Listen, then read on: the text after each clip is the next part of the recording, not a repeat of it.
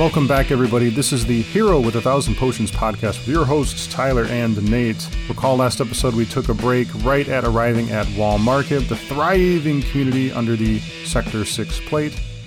Aerith is highly concerned that Tifa is getting herself involved with Don Corneo's business, and so we take it upon ourselves, against Tifa's wishes, to follow her into Wall Market.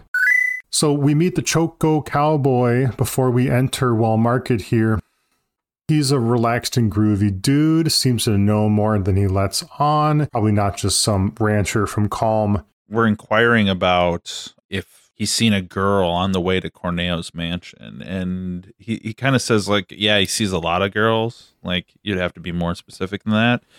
And we have to give a description of what she could look like. Oh, that's right. Great shape, great fighter, or great at handling the books. Now, two of those options, you can't tell just by looking at a person. I can't tell if somebody's a great fighter unless they're like got their hands wrapped in bandages and are wearing Muay Thai shorts or something. Then I can kind of take a guess. But if a girl's riding in a carriage in a dress, not necessarily going to go with great fighter. Maybe that's sexist of me.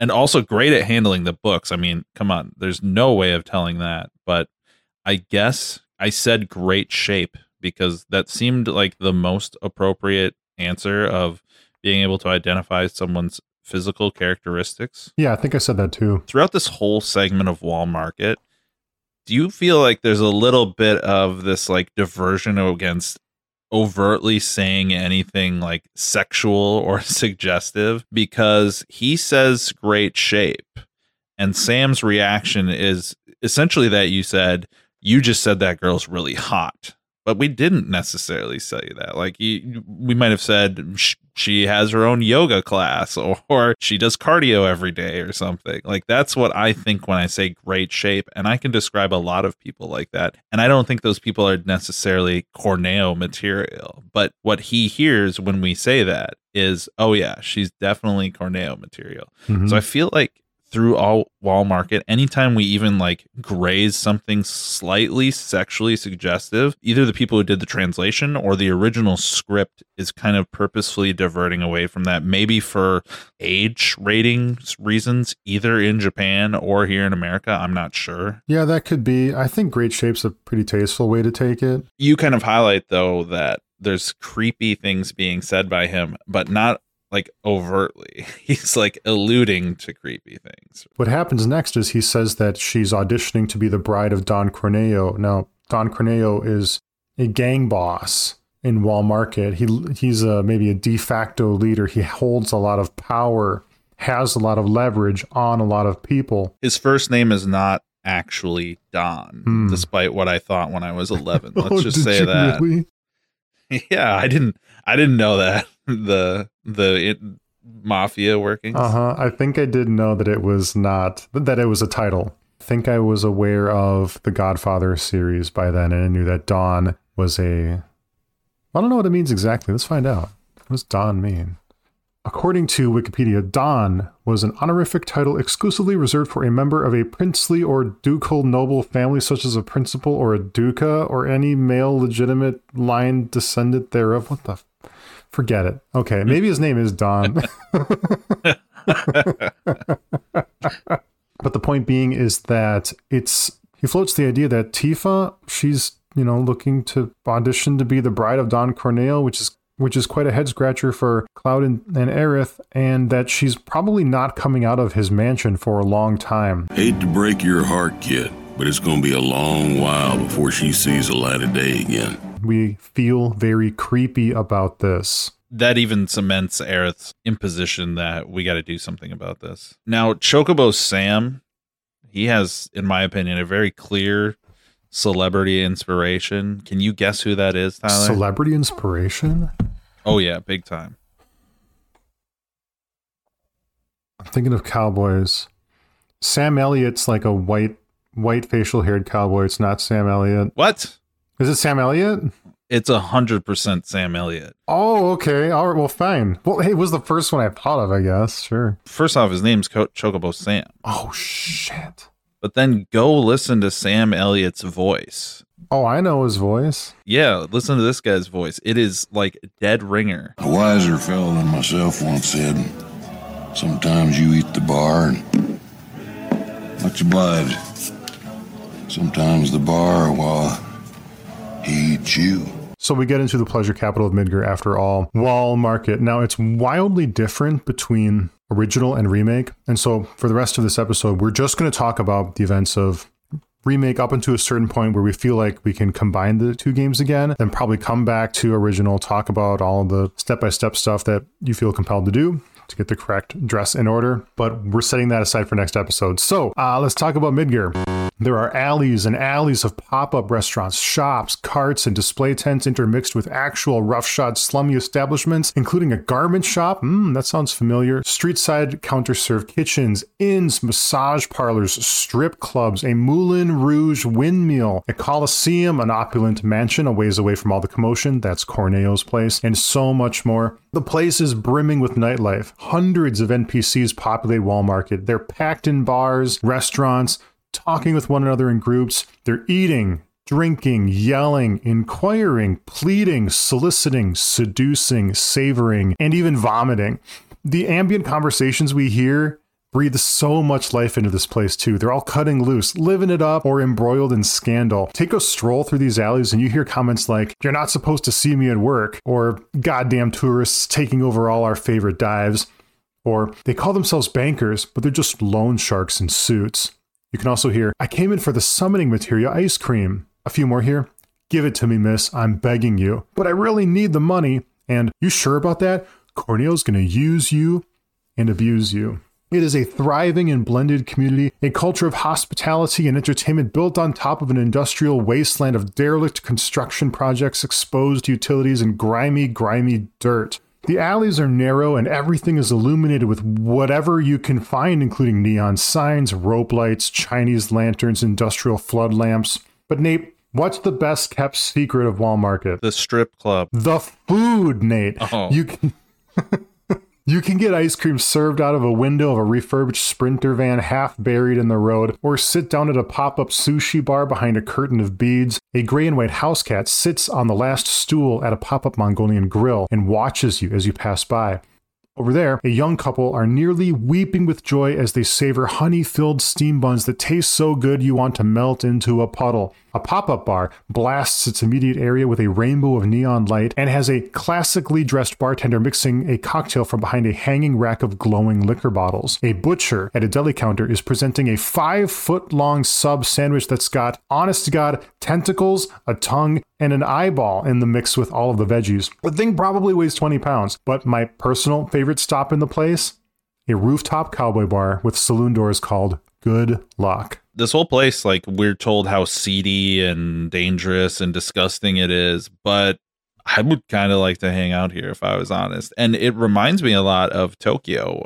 My wife and I went there and we went to a lot of places like this where it's a lot of really tightly packed attractions and places where it's hotels, shops, food, music, people, banging drums on the streets, lots of commotion, lots of people everywhere milling about. We even got invited by a lady to a tea house to witness a musical performance, and I was 100% sure we were getting scammed, and absolutely not. We went there, they fed us, and we watched like a musical performance in this tiny little room on the 3rd floor of a tea house. So yeah, it reminds me so much of that, but I never felt like walking through Tokyo it was dangerous or seedy or disgusting. So I feel like this area is inspired by some of the surroundings of where the people creating this game live. But at the same time, the narrative they're injecting of how terrible Wall Market is, I'm not seeing it yet. This place looks like a ton of fun, if we're being honest. I feel like I've been to a place like this before, not in Tokyo like you have, but like Dinkytown, Minneapolis. Yes, there's a district in Minneapolis called Dinkytown, and it's legit. Oh, right outside the college, right? Mm-hmm.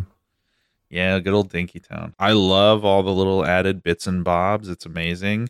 Really fleshes the place out, but navigating it sucks.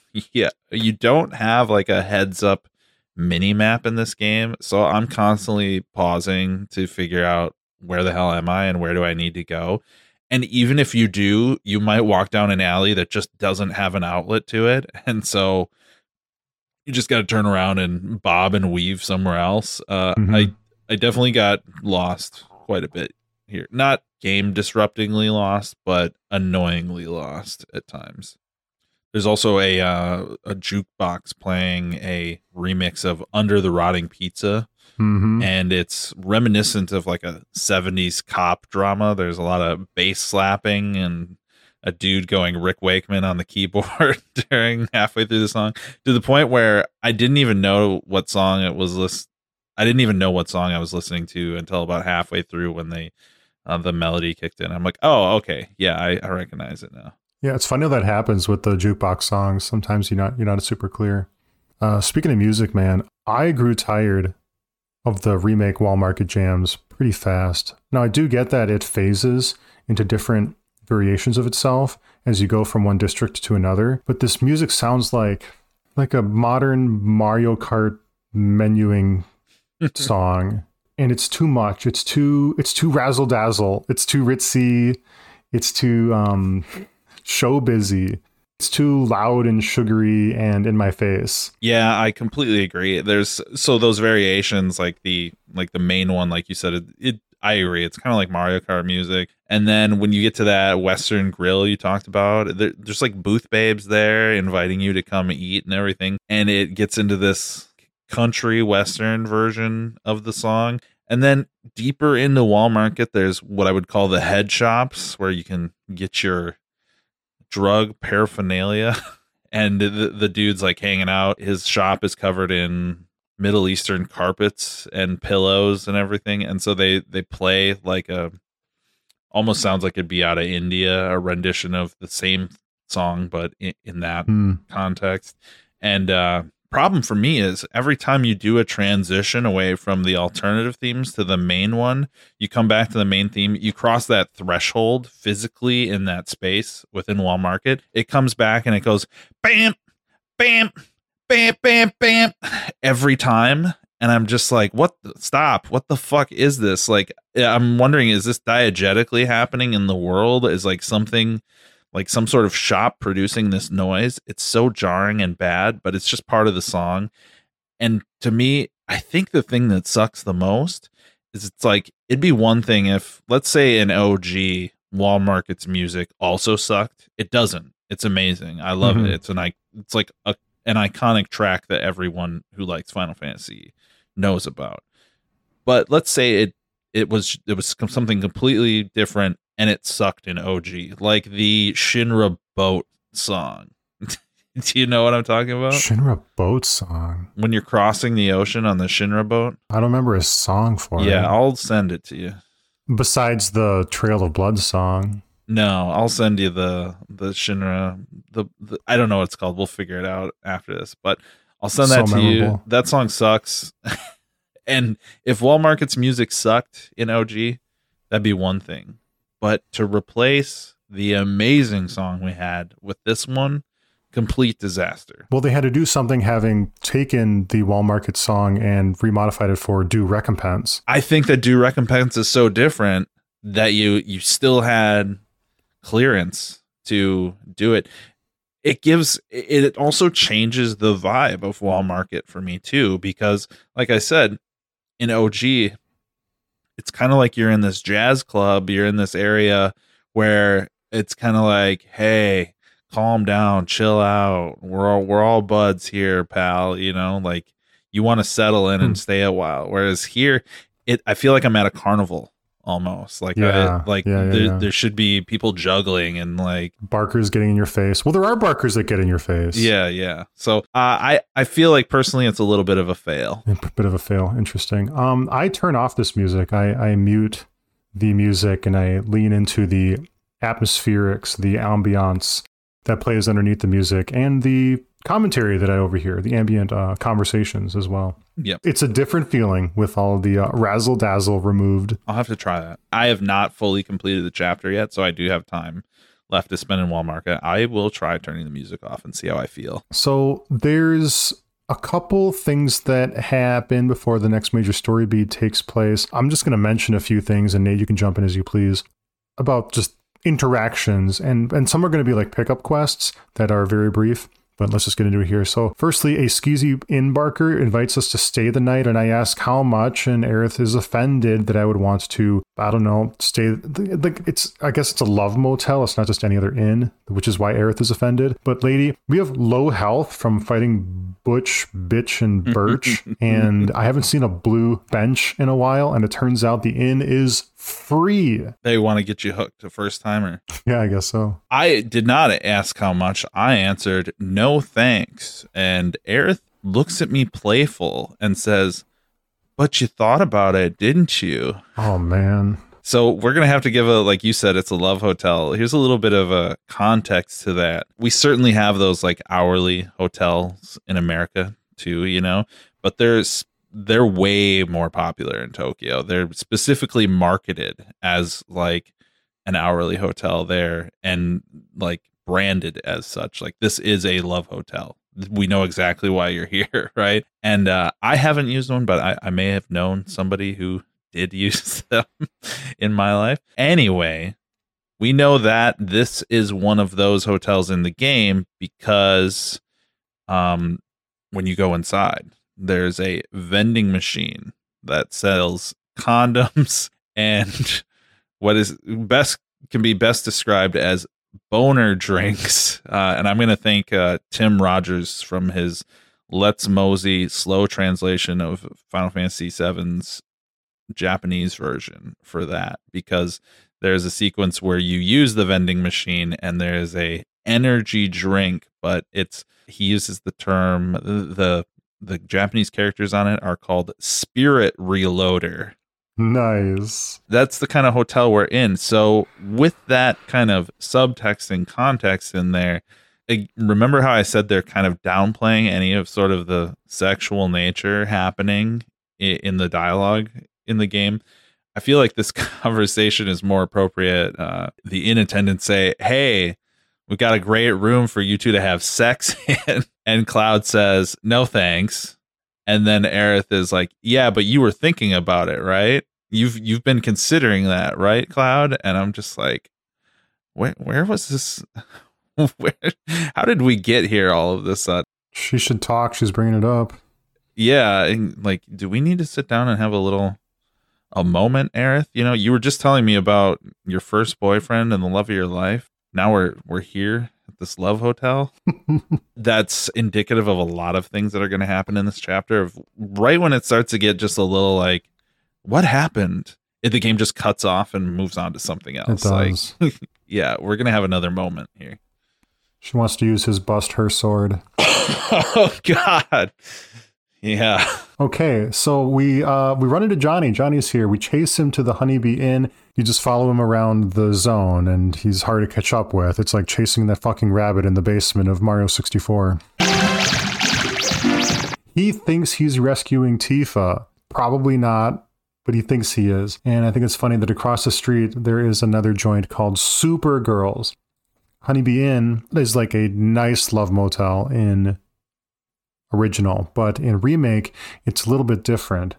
It's a nightclub. Mm-hmm. It's a nightclub, and it has private dance rooms. Yeah, because we figure if he's trying to rescue Tifa, maybe he has a lead or something on where she is, but no, he's kind of just stumbling through the city. We run into the Sector 5 Orphanage's matron here. She's in a honey girl costume. Now, Honeybee Inn entertainers, I'll put it, are dressed up in cute / fetishistic honeybee outfits, and the men are too. Like the girls have like honeybee bump butts and like funny headpieces with like dangly antennas, but the men are in ducktail suits, and the ducktails themselves look like wasp wings, which I think is a pretty clever touch. They also have these top hats that look like vaudevillian top hats, and I noticed that the hats, they sit on top of the head. They're not like pulled down around the ears. Anyways, you might recall running into the matron back in the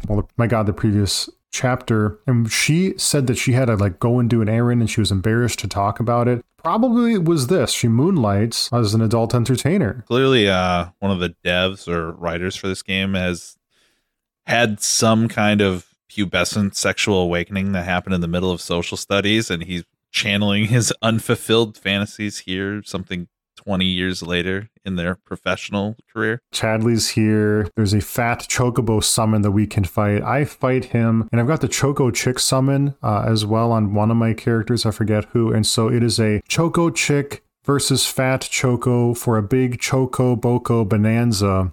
He's a big roly-poly guy. He will somersault towards you and crush you. It's quite chaotic. He spawns a Moogle, and like I think the Moogle throws like dynamite on the ground, but the dynamite's shaped like a toy. It's all very silly, and if we're to believe that summoning materia comes from the planet, then this is incontrovertible proof that the universe has a sense of humor, because this roly-poly chicken is fat, and it's funny because it's fat and it does silly attacks. And well, materia is a manifestation of the will of the planet, and I guess Gaia has a sense of humor. I think Final Fantasy XIV gives the explanation that the reason Moogles are the way they are, so like lovable and adorable and jovial, they're essentially like, as energy balances itself and ether and all that shit, for every nightmare that's out there that terrifies you of monsters like crawling through the deep and preying on you and everything, that energy needs to be balanced out in the dreams and visions of mortals. And so Moogles are manifested and created out of that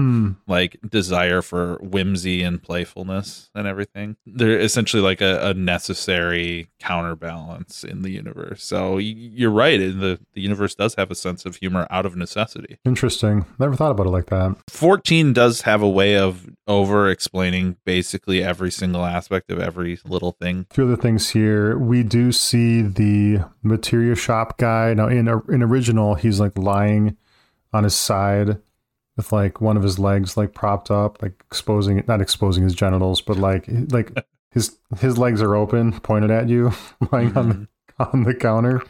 And that's happening here too. Interesting that we have to retain that for Remake. He looks like a young Ringo Starr to me. He looks like what? He looks like a young Ringo Starr to me, in my opinion. Yeah, okay. And he's giving off a like late era Beatles vibe to me because the song, I don't know if you had the music turned off at this point, but the song changes to something a little more experimental when you're in the vicinity of this place. I call it a head shop because I knew a guy who basically, he blew glass and he made drug paraphernalia and sold it. And his working space, the windows were all covered in rugs, and the couches were all covered in like various fabrics and pillows and frills and everything. And it was kind of like that, hey man, what's up? Kind of vibe. And so it reminds me of that. So even though he sells materia, he's probably got something else going on the side. Probably. I also noticed that we have the clothing shop in Remake, which is also in the original and more relevant in the original than it is in Remake. And we also do find that the manager there, the owner, is a drunk, which is also consistent with original. Nice. It takes a while to investigate all of the districts of Wall Market. There's a lot of alleys. Nate, you said earlier that there are dead ends. There are treasures and materia that you can't access because there's grimy people in the way. I'm sure you'll be able to come back later to get them. But in between now and then, you're really just kind of filling in the map, talking to whoever you can, checking out this, checking out that. And there are some treasures you can open up too. But as the map fills in, you notice that there's a path that goes kind of out of the rush of the main areas into a more quieter area, and that is where the Corneo Mansion is. Along the way is access to the Colosseum as well, and the two share a sort of similar aesthetic, like a traditional Japanese pagoda style there. Yeah, the whole area is a lot cleaner, a lot more organized. It seems like somebody had some sort of architectural ideas when they were making it. It's also got a lot of Japanese or Asian gardens, clean, designed, well-maintained. No debris, no makeshift architecture, no rebar or rusted paneling laying around. This is all well kept and aesthetically pleasing. And it never occurred to me in OG, but here seeing this in this light and being able to investigate it a little bit more, in OG, we see Corneo in two places of the game. Here, at his castle, almost, you could say, and also in Wutai, which is basically this world's version of Japan. So it seems that aside from girls, Corneo has a Wutai fascination. It seems to be implied that he's like more of an enthusiast of it than like some sort of misplaced Wutai native, because we meet some of them and they're completely at odds with the character and demeanor of who Don Corneo is. So, but what's doubly interesting is that in Remake, Wutai is like still considered an active Cold War like antagonist within Midgar that Shinra's actively using to stoke fear and panic among the people. So, this might be the only place, the quote unquote lawless area, the walled in area, where you could show such enthusiasm for the culture of the people of Wutai without it like raising certain eyebrows from the ruling authorities. We are not allowed to meet Corneo. We meet one of his lackeys, bodyguards, someone who's just a henchman. He's a young man named Leslie. Young man, silver hair, baseball cap. His attitude's pretty interesting. He's very short and forthcoming. And I'm not going to say grim, but just like matter of fact and straight. And it's quite an interesting like juxtaposition compared to other colorful characters like, I don't know, Johnny. And when we talk to him, he says like, you're not going to see Corneo. What you need to do is you have to get into good graces of one of the three. Then you're going to need to get official approval. And who can give us that? The trio. The only ones in town who are considered authorities on Corneo's particular tastes. First, there's Chocobo Sam. And then there's Madame M over at the massage parlor. Last but not least, there's the Honeybee Inn's Andrea Rodea. They're an eccentric bunch, to put it mildly. Chocobo Sam Elliott is one of the powerful people. And we got to get lost until we get their favor. Now, did we mention that we're trying to get Aerith into Corneo's mansion? That's our primary objective here. I didn't say Aerith specifically. Yeah. I said get a meeting or an audience with the Don. Yeah. And so meeting Leslie, the guy out front, and what I can say about him is, his demeanor, it seems like he's annoyed by everything we have to say, almost like it's his job to stand at the front door and dozens or hundreds of girls come up every day saying, I want to see the Don. Look how cute I am. Look how sexy I am. Yeah. And like he has to say, please get the fuck out of my face, And so that's kind of the vibe I got from him. And so Aerith, while not being unattractive, she's cute. She's beautiful. She's a catch and a half. He kind of tells us, yeah, she's not really the Don's style, right? And so that's where we got to try and figure out how are we going to turn Aerith into somebody that is the Don's style. And so we need approval from one of the three. We try to get a meeting with Andrea, and we're turned away at the front desk of the Honeybee Inn. We check in with Madame M's massage parlor, but it's closed. So we circle back to Chocobo Sam, and he attempts to grift us, Nate. Coin flip. Yeah, you got to do a coin flip, but he's got a double-sided coin. But here's the funny thing, though. I did a little research, and you can pick heads or tails or decline the coin flip at all. If you pick heads or tails, you're likely to have what I'll just call Sam quests later in the chapter.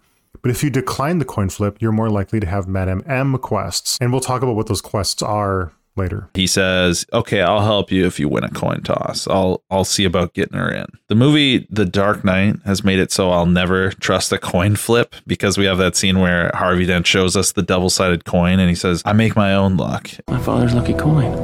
As I recall, it got me my first date with you. I wouldn't leave something like that up to chance. I don't. I make my own luck. And this game rips that entire thing straight from that movie, because Chocobo Sam has his own double-sided coin that no matter what you pick, or maybe you can pick tails. What did you pick, Tyler?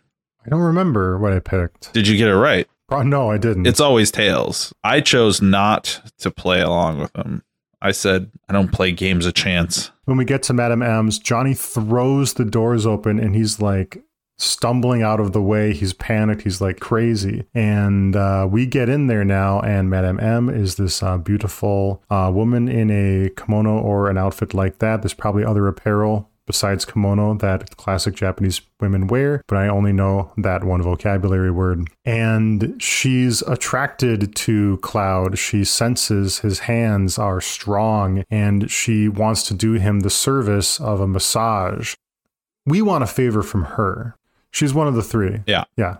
So she has the ability to get us in to Corneo's little game if she were to choose to do so. Mm-hmm. We can do that by soliciting the services of her establishment. Now, there are enough strip clubs around here that you think that maybe Madame M's traditional massage parlor isn't one of them, and that's probably true, but well, we get the option to pick one of 3 types of massages in increasing price. And if you pick the most expensive one, well, it increases the probability you'll get Madame M quests later, but it becomes a very sensual experience between Cloud and Madame M behind closed doors.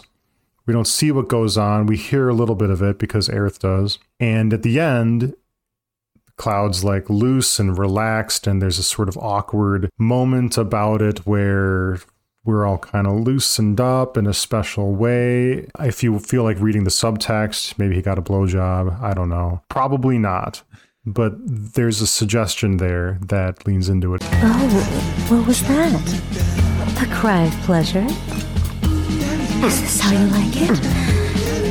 How about this? Or maybe this? It's kind of crazy that we feel like we had to add this into this game.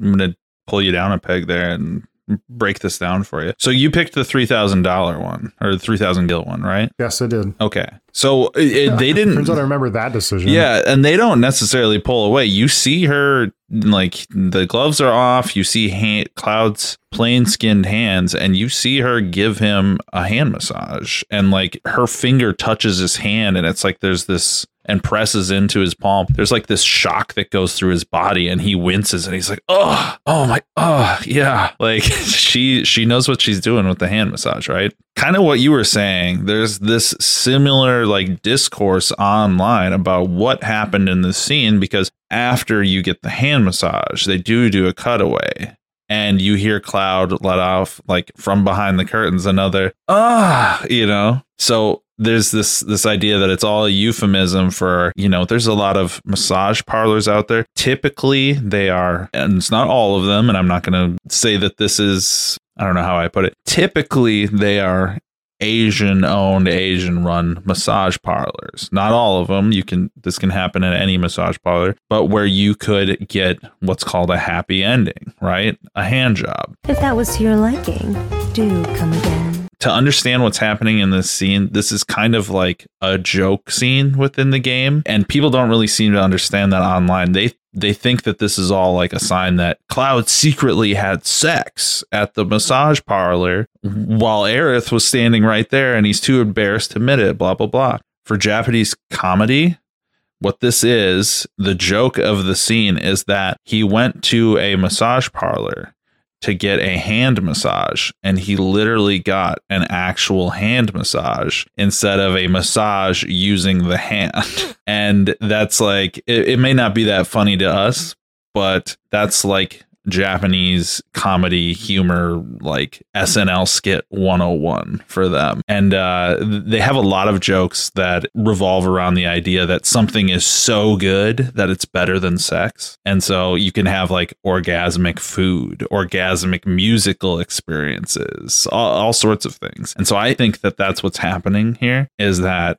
she gave Cloud a hand massage so good that he might have had an orgasm. I'm not denying that, but I do not think there was any sexual content that actually happened. Orgasm notwithstanding. And I don't think it's implying that either. Sure. Yeah, of course. Of course. We're being ridiculous here. I'm going to go a little bit further and say, in high school in Eau Claire, Wisconsin, we had a foreign exchange student from Brazil. She was extremely beautiful, sweet, and kind. One night late at a party, she offered to give me one of her signature hand massages. She pressed deeply into my tense tissue within my palm, pulled on my digits, cracked my knuckles and wrist, and then massaged and caressed my hands for several moments of wind down after that. We were good friends and nothing else beyond the hands ever happened between us. But I dare say that absolutely felt like a nearly sexual experience due to how much care and attention was being given to a part of the body that often goes ignored. She went on to become a licensed beautician and wellness provider in Eau Claire, Wisconsin, and became very successful. And I will honestly remember her and that interaction for the rest of my life. So I'm going to come out and say it. Madam M is real and not a joke to me. I have had that experience that Cloud had in that parlor. Nicely done, Nate. I've had two similar experiences, and neither of them are going to one-up yours. I do recall having a hand massage from prom date. Sounds like it's getting dirty. It is not. But she gave me a hand massage, and she used like exfoliant, like the sugar crystal lotion as well. And I never used exfoliating lotion before. The massage and the exfoliant together was like an otherworldly experience for me. That was really great. Not sexual, but it was like, it blew me away, like what the effect it had on me. Yeah. That was one. Second one, which did feel a little sexual. I can't believe I'm going to tell the story. I got a haircut at Fantastic Sam's. Okay. Fantastic Sam's. All right. And, you know, sometimes you get a wash afterwards. And I got the wash afterwards because, like, for another $5, why not? You know, soap and shampoo and stuff. And the way she rubbed my scalp was, like, undeniably an adult interaction. Just rubbing my scalp, just washing my hair. I knew what was going on. Sure. Completely unspoken, tipped her very nicely. For you, that was probably just a regular scalp massage for her. Could be. That's a whole metaphor in and of itself. At the time, I was pretty sure that it was a message, but it could be that I'm reading into it. Definitely. Projecting what I want to see than what it really is. So for everybody out there naysaying the Madam M experience, I'm telling you, it's real. You can go find your own Madam M right now. Yeah, hand massages are no joke. If you haven't had one, they're special. Get the sugar crystals. So following that massage, we curry favor with Madam M by, she sets up this proposal. She will give Aerith an invitation to Corneo's mansion if we win tonight's tournament at the Corneo Cup. The Coliseum we went by when we first checked out the Corneo mansion. She's putting a 1 million gil bet on Team Cloud and Aerith. Madam M sees the potential in Aerith, but not in her current outfit, and she needs to be wearing something expensive and special to get the Don's favor. And so that's why we need the money from the tournament. She's going to get us a nice dress, but we gotta help her get her own payout in the process, right? We are scratching one another's backs. Exactly. Massaging one another's hands. Yes. One hand washes another. There's a weapon vendor near the tournament grounds. I pick up the hard edge. I notice it emphasizes basic attack.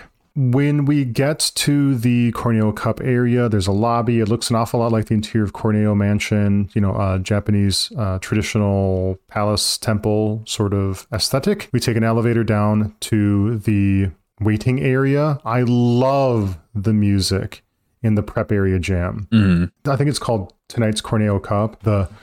And then there's a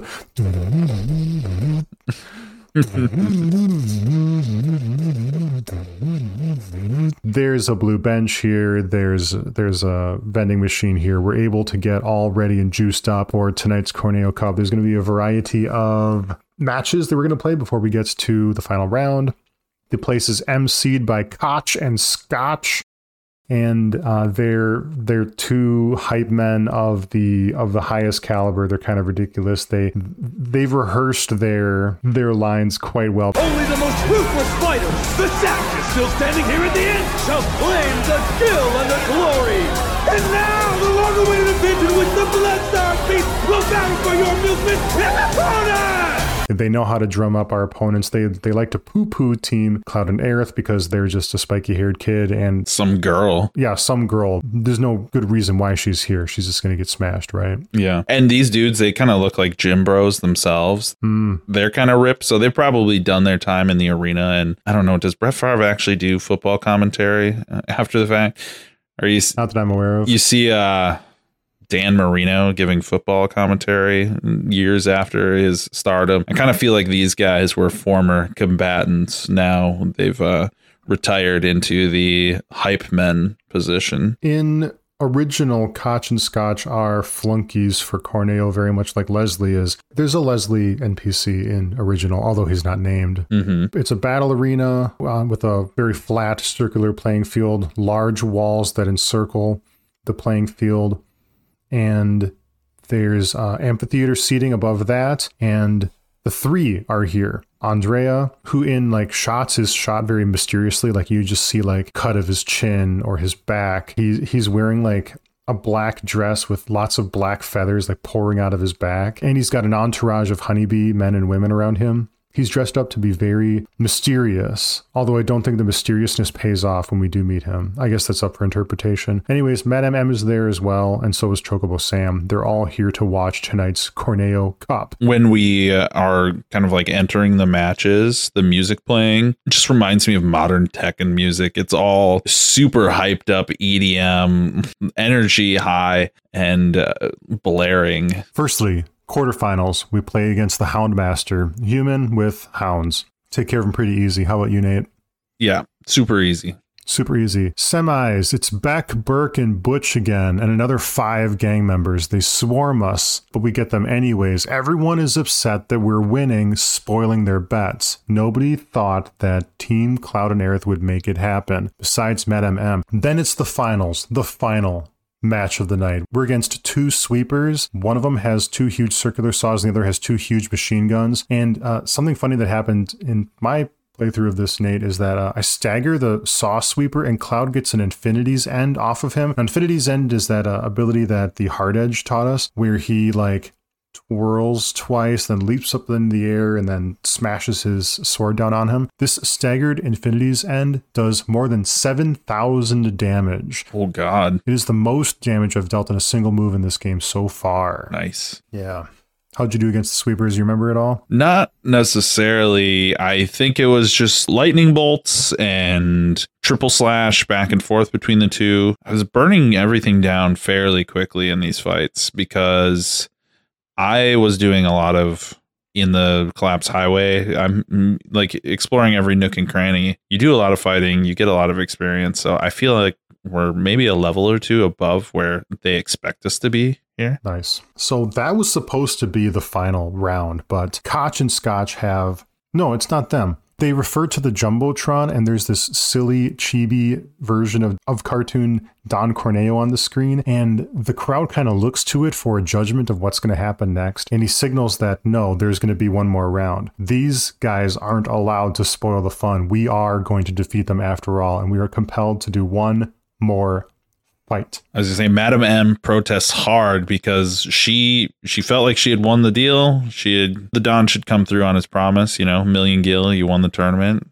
Let's go. And maybe she knows what's coming. And that's why she's so pissed, because the Don has a ringer ready to be unleashed. Their opponent, buried in the bowels of the monsoon. An unspeakable horror, long in prison, set free tonight for your entertainment. The secret star of Don Corneo's stellar stable. Enter the Hell House! When this thing rose out of the floor, a gap opens up in the floor and then it rises up. I lost my shit the first time I played this game, because the ongoing dialogue that a fan has when they're playing Remake is, are we going to include this? It doesn't make a lot of sense in Remake, but they still kind of shoehorn this in stuff too. But then we have all this new stuff, and so like, what are they going to keep? What are they going to toss? And I do remember quite fondly the Hell House in original. You pass through the area before Wall Market, if memory serves, and you can run into this hostile house. It's sprite as a house. It's like got a red roof and like purple sides, and it has silly abilities and a lot of health for a non-boss enemy. And then partway through fighting it, it turns into this monster where like it kind of cracks open and there's this like cyborg demon inside of it with this big metal head, and it's got claws and feet, and it's like wearing the house as a shell, and it has more abilities now. It can like throws like bombs on you. It smashes into you. Very unusual non-boss fight. And then we get it here in Remake, and it's a boss. It is such a delight because the battle sprites in original, like you allow a sort of, you accept it, I guess, because it's not trying to be realistic. But here in Remake, we get the Hell House anyways. After this battle, I began to think about what I'll just call sincere unrealism in the age of realism. So Remake is a remake. It's rendering more real the story than it was in original. But a Hell House doesn't make a whole lot of sense most of the time, but they're delivering this boss battle to us anyways. So I'm really proud of the developers here, where they thought that this silly enemy was worth keeping after all, and not just keeping, but like expanding upon it, like creating a whole set piece moment around it, giving it multiple phases. It's crazy what they did with the Hell House. This was, I think it's the most memorable boss fight for me in my first playthrough of Remake. I think Hell House was the one where I was like, oh my God, this is wild. And not just because of the sincere unrealism, but because it's fucking hard too. Mm-hmm. This is a highly chaotic, multi-phase fight. It took me, between 3 or 5 tries to do before I finally got him in my first playthrough. In my second, I got him on the second try. It goes into this bigger conversation that was happening before Remake existed, like back when we saw the E3 demo for the PlayStation 3, and we were talking about like, well, they're not going to put this in the game. They're not going to put that in the game. Like all of this online discourse of they just can't do that in the modern day. And Wall Market, like as a whole, was one of the things that people would constantly reference of they're just not going to do a modern, realistic take on Wall Market in its existing format. Yeah, there have been changes, but everything that people thought wasn't going to translate was absolutely the things that they leaned to the hardest in this whole segment of Wall Market. We'll get more into that in following episodes too, but this was one of those things where it's like, oh yeah, that's getting cut. That is absolutely not going to be in Remake, and here it is. The music changes too. I mean, we know what a Hell House is, but Cloud and Aerith are like, what the hell is that? Mm-hmm. You want us to fight a cabin? But this is no ordinary cabin. Haha, callback. And it's intense. The music like begins with a big swell, and I'll just run through the abilities and its phases real quickly here. So at the baseline, I'm just going to say it's a highly chaotic fight. In WoW, if this was a raid boss, I would call this a control fight, meaning that there's a lot of things going on that you have to attend to. It's not enough to just deal a lot of damage. You have to pay attention to this and that and stay away from this. And when this shows up, you have to do this. And you might say that happens with a lot of boss battles, of course. Like if someone gets, grappled, you have to switch to the next guy. And of course that happens here. But I feel like it's all brought up to a pitch for this fight. The Hell House has very high physical defense, and then it has a God House mode, which increases defenses even more, but then he becomes vulnerable immediately after, very important in phase 3. And he shifts elemental vulnerability throughout the fight, and it isn't very obvious at first or at all when you're playing this fight, because you can tell what its vulnerability is by looking at its windows. The windows can tint red, white, yellow, or green, and you want to cast the magic opposite to that color represented in the windows. If the windows are red, use ice. If white, use fire. If yellow, use wind. If green, use lightning. But good luck using the correct magic if you even equipped it in the first place. So in order to have the variety of magic, you would have to have known this in advance or have already died once and shifted your strategies. P.S. Using the incorrect magic heals it. Using the correct magic increases the stagger bar. Phase 1 abilities, he's got Chair Salvo, where he shoots a missile barrage of like rocket-propelled chairs at you. It's amazing, because this makes no sense. This is sincere unrealism. Hospitality, he like sucks one of your characters in, probably the melee one, and they get like bounced around in the house, and there's this nightmarish haunted house sort of sounds, and it sounds like something horrible is happening in them. You can't see what's going on. House Call, he like leaps into the air and like rams you. Barrier Shift, that's when he changes his vulnerability. At phase 2, the creature cracks out of the house. There's this giant metallic head, arms, there's rocket thrusters on his back, and little foot pads as well. New abilities in phase 2, Jet Stream, where it sprays fire around itself with those rocket thrusters. Housing Rush, where the claws like hard scrabble along the floor at one of your characters to ram them. And there are upgraded versions of all the original abilities as well. Phase 3, things get out of hand. It is amazing. The thing takes off into the air. It's got this ability called Heaven's Word, where it rockets in circles above the arena, spraying chair missiles and mines shaped like plush dolls all over the battlefield. And then Heaven's Word ends by crashing on top of a target. And I gotta think like, man, if you got like 20 gil nosebleed seats for tonight and there's this giant demonic robotic house like rocketing up into the air and like spraying its contrails like in your face and rocketing around and throwing shit everywhere, I'd be like, I gotta get out of here. It's time to call it. Yeah, I can only imagine like a Metalocalypse episode where they're just all at the concert and people are just randomly dying from things going off or explosions or accidents happening, and they just keep playing their music. That's kind of what I think of this scene of this demon house just spraying rockets everywhere, jumping up into the stands at various points to produce his attacks, at which we then sling our magic towards him in the stands. Right, yes. I got to imagine somebody died that night. You mentioned Heaven's Ward, the title of the first expansion for Final Fantasy XIV Online, notorious for its bosses that paint the floor red with dodgeable abilities as the... Oh, is it? Oh, yeah. You didn't know that? I've heard of Heaven's Word as the expansion, but not that what it meant for anything. Yeah, that's like every boss in the game is, you're standing there and there's an icon painted on the floor that you got to move out of. So as he's painting the floor with chair missile locations, I had to figure that was why the ability was named that. It was as a reference. It's like, hey, you're in an MMO right now. This entire thing is a joke and the humor is not very deep. So that's why I figured it was named that. Personally, fighting this fight, I spent every last ether I had. Aerith kind of carries this fight for me because when Cloud uses his autos, he's stunned when he strikes it. He does deal damage, but he can't complete a proper rotation of basic attacks when he attacks. And so what I like to do is I charged up Aerith's ATB, I loaded her up with all of the variety of elemental material. ATB blocking for Cloud was really, really helpful because, sure, he can't deal too much damage, but he can take a bunch of damage. And if he's blocking with the ATB materia, he can increase his ATB bar. And then I also have the chakra materia on him where it's like a self-heal. And so he's able to economize damage into health again through those two materia. Recall that you don't want to put the elemental materia on a weapon because there's going to be a chance where he switches to the elemental that heals him.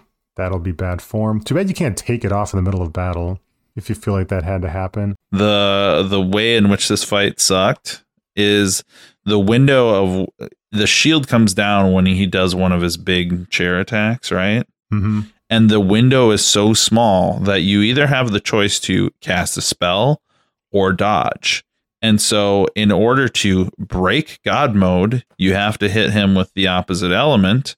And you have to cast a spell to do that, but you're going to probably get hit by a fucking chair when you do it. So you just have to relegate. Mm-hmm. For a while, I was dodging, and I realized I don't have enough time to even dodge because I'm missing my window to hit him when the shield's down. So it was extremely frustrating and took forever. So I can't imagine this fight on hard mode. No, me neither. I didn't make it that far. Obviously have all the right element materia, but you probably also have to have like completely synergized ATB materia, cover, blocking, damage reduction stuff. Like just have 2 slots on each of them for the element stuff, and then everything else be about utility, because you would just run out of the ability to sustain yourself because you can't use items in hard mode, or don't ever get hit.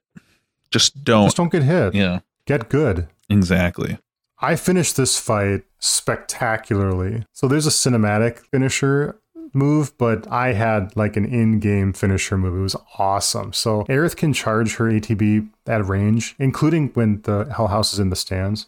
And when he lands, he does that hard scrabble charge at Aerith, and Aerith has just a sliver of health left. And he's got just a sliver of health left too. And Aerith is definitely going to take a mortal blow. And when she dodge rolls, she doesn't even roll. She like turns on her heel and like sidesteps like 2 feet. It's not going to dodge. The width of the house is just so great. Anyways, I queue up a arcane explosion, that weapon ability that does a explosion around her, estimating that by the time she's done channeling the ability, that he will have entered into that radius of the explosion as he charges her. And that's exactly what happens. The gamble works, and the Hell House's death cinematic begins with the thing dropping at Aerith's feet about 10 feet away from her. Nice. I don't recall. I think I was so angry at that point. I was just, once the cinematic started, I just put the controller down. I was like, okay, all right, I'm done. It can get frustrating. Yeah, it is frustrating because if you don't know what your build ought to be, you're doing tiny ass chip damage and like enduring so many hits and out of sync with trying to get the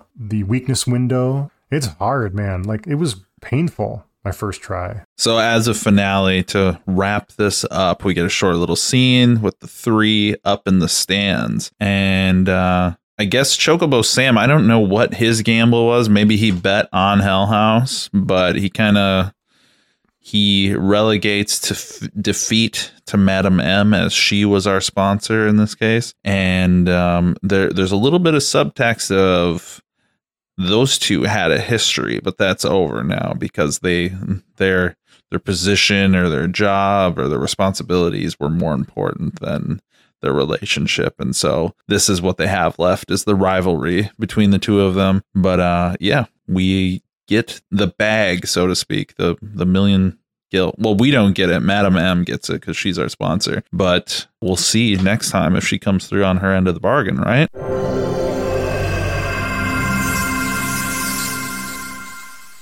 As always, thank you for listening, everybody. This episode has been a production of Gunblade Guys. That's us, Tyler and Nate. We think that you should think about liking us, subscribing to us, 5-starring us, writing a review about us, telling a fellow game liker about us, stuff like that. If you love this show, tell someone about it. We would love to get to know them as well. Join us on Discord. You can find a link to our Discord on our podcast description paragraph. And if you feel like tipping us, you can find a link to that too in that same area. I rant daily on our Discord. That's an advertisement. Yes. Come for the rants, stay for the coffee. Catch us on Twitch and YouTube under the name Gunblade Guys. Who's the gun and who's the blade? Who's the gun and who's the blade? For the Gunblade Guys. Who's the gun and who's the blade? I'm actually thinking that. I'm cooking on that right now. Stay tuned. We'll answer it next time. How's that sound? Are you more like a gun or are you more like a blade? I'll come back with a deep metaphysical explanation. Nobody knew that we had side quests like this. Head up our own asses about nonsense. Yes. That's every episode. Oh, yeah. Oh, yeah. Go get a hand massage. Go get a hand massage. Go get a hand job. Do it. Your homework. Your homework is to go get a hand job. Or give a hand massage. Give your mom a hand massage. She'll love it. No innuendo. I'm serious. She will. Use the exfoliating sugar crystal thing, too. It'll blow her mind. Later. All right. Later. Bye.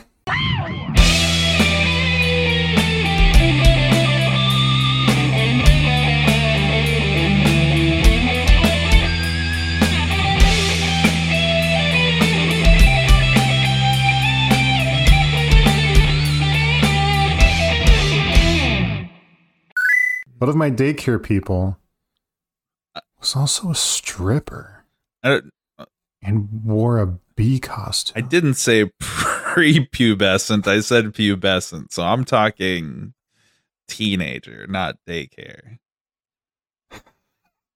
You didn't have that moment where, like, 9 out of 10 teachers are old ladies that, like, they just register in your brain as old lady more than they register as a woman. And then, like, some girl fresh out of college, she's got her first teaching job, walks into your class and you're 13 and you're just like, oh my God, my teacher is hot. Did you? Yes, I do recall that. Okay. Mm-hmm. Well, I think we've all been there, right? I say that with full respect for women and the profession of teaching and no interest in sexualizing anyone. I'm just saying, for a 13-year-old boy, this happens. And on the other hand, there are these poor boys that just graduated or that just got their teaching license, and they're teaching high school too, but the kids make fun of him because he still lives with his mom like the rest of you do. Yeah. And we're turned away at the front desk of the Hollywood Inn. And we're turned away. Discord is canceling all of that out on my side, so I hope you got a good cut of it on yours. Oh, really? Oh, I should check.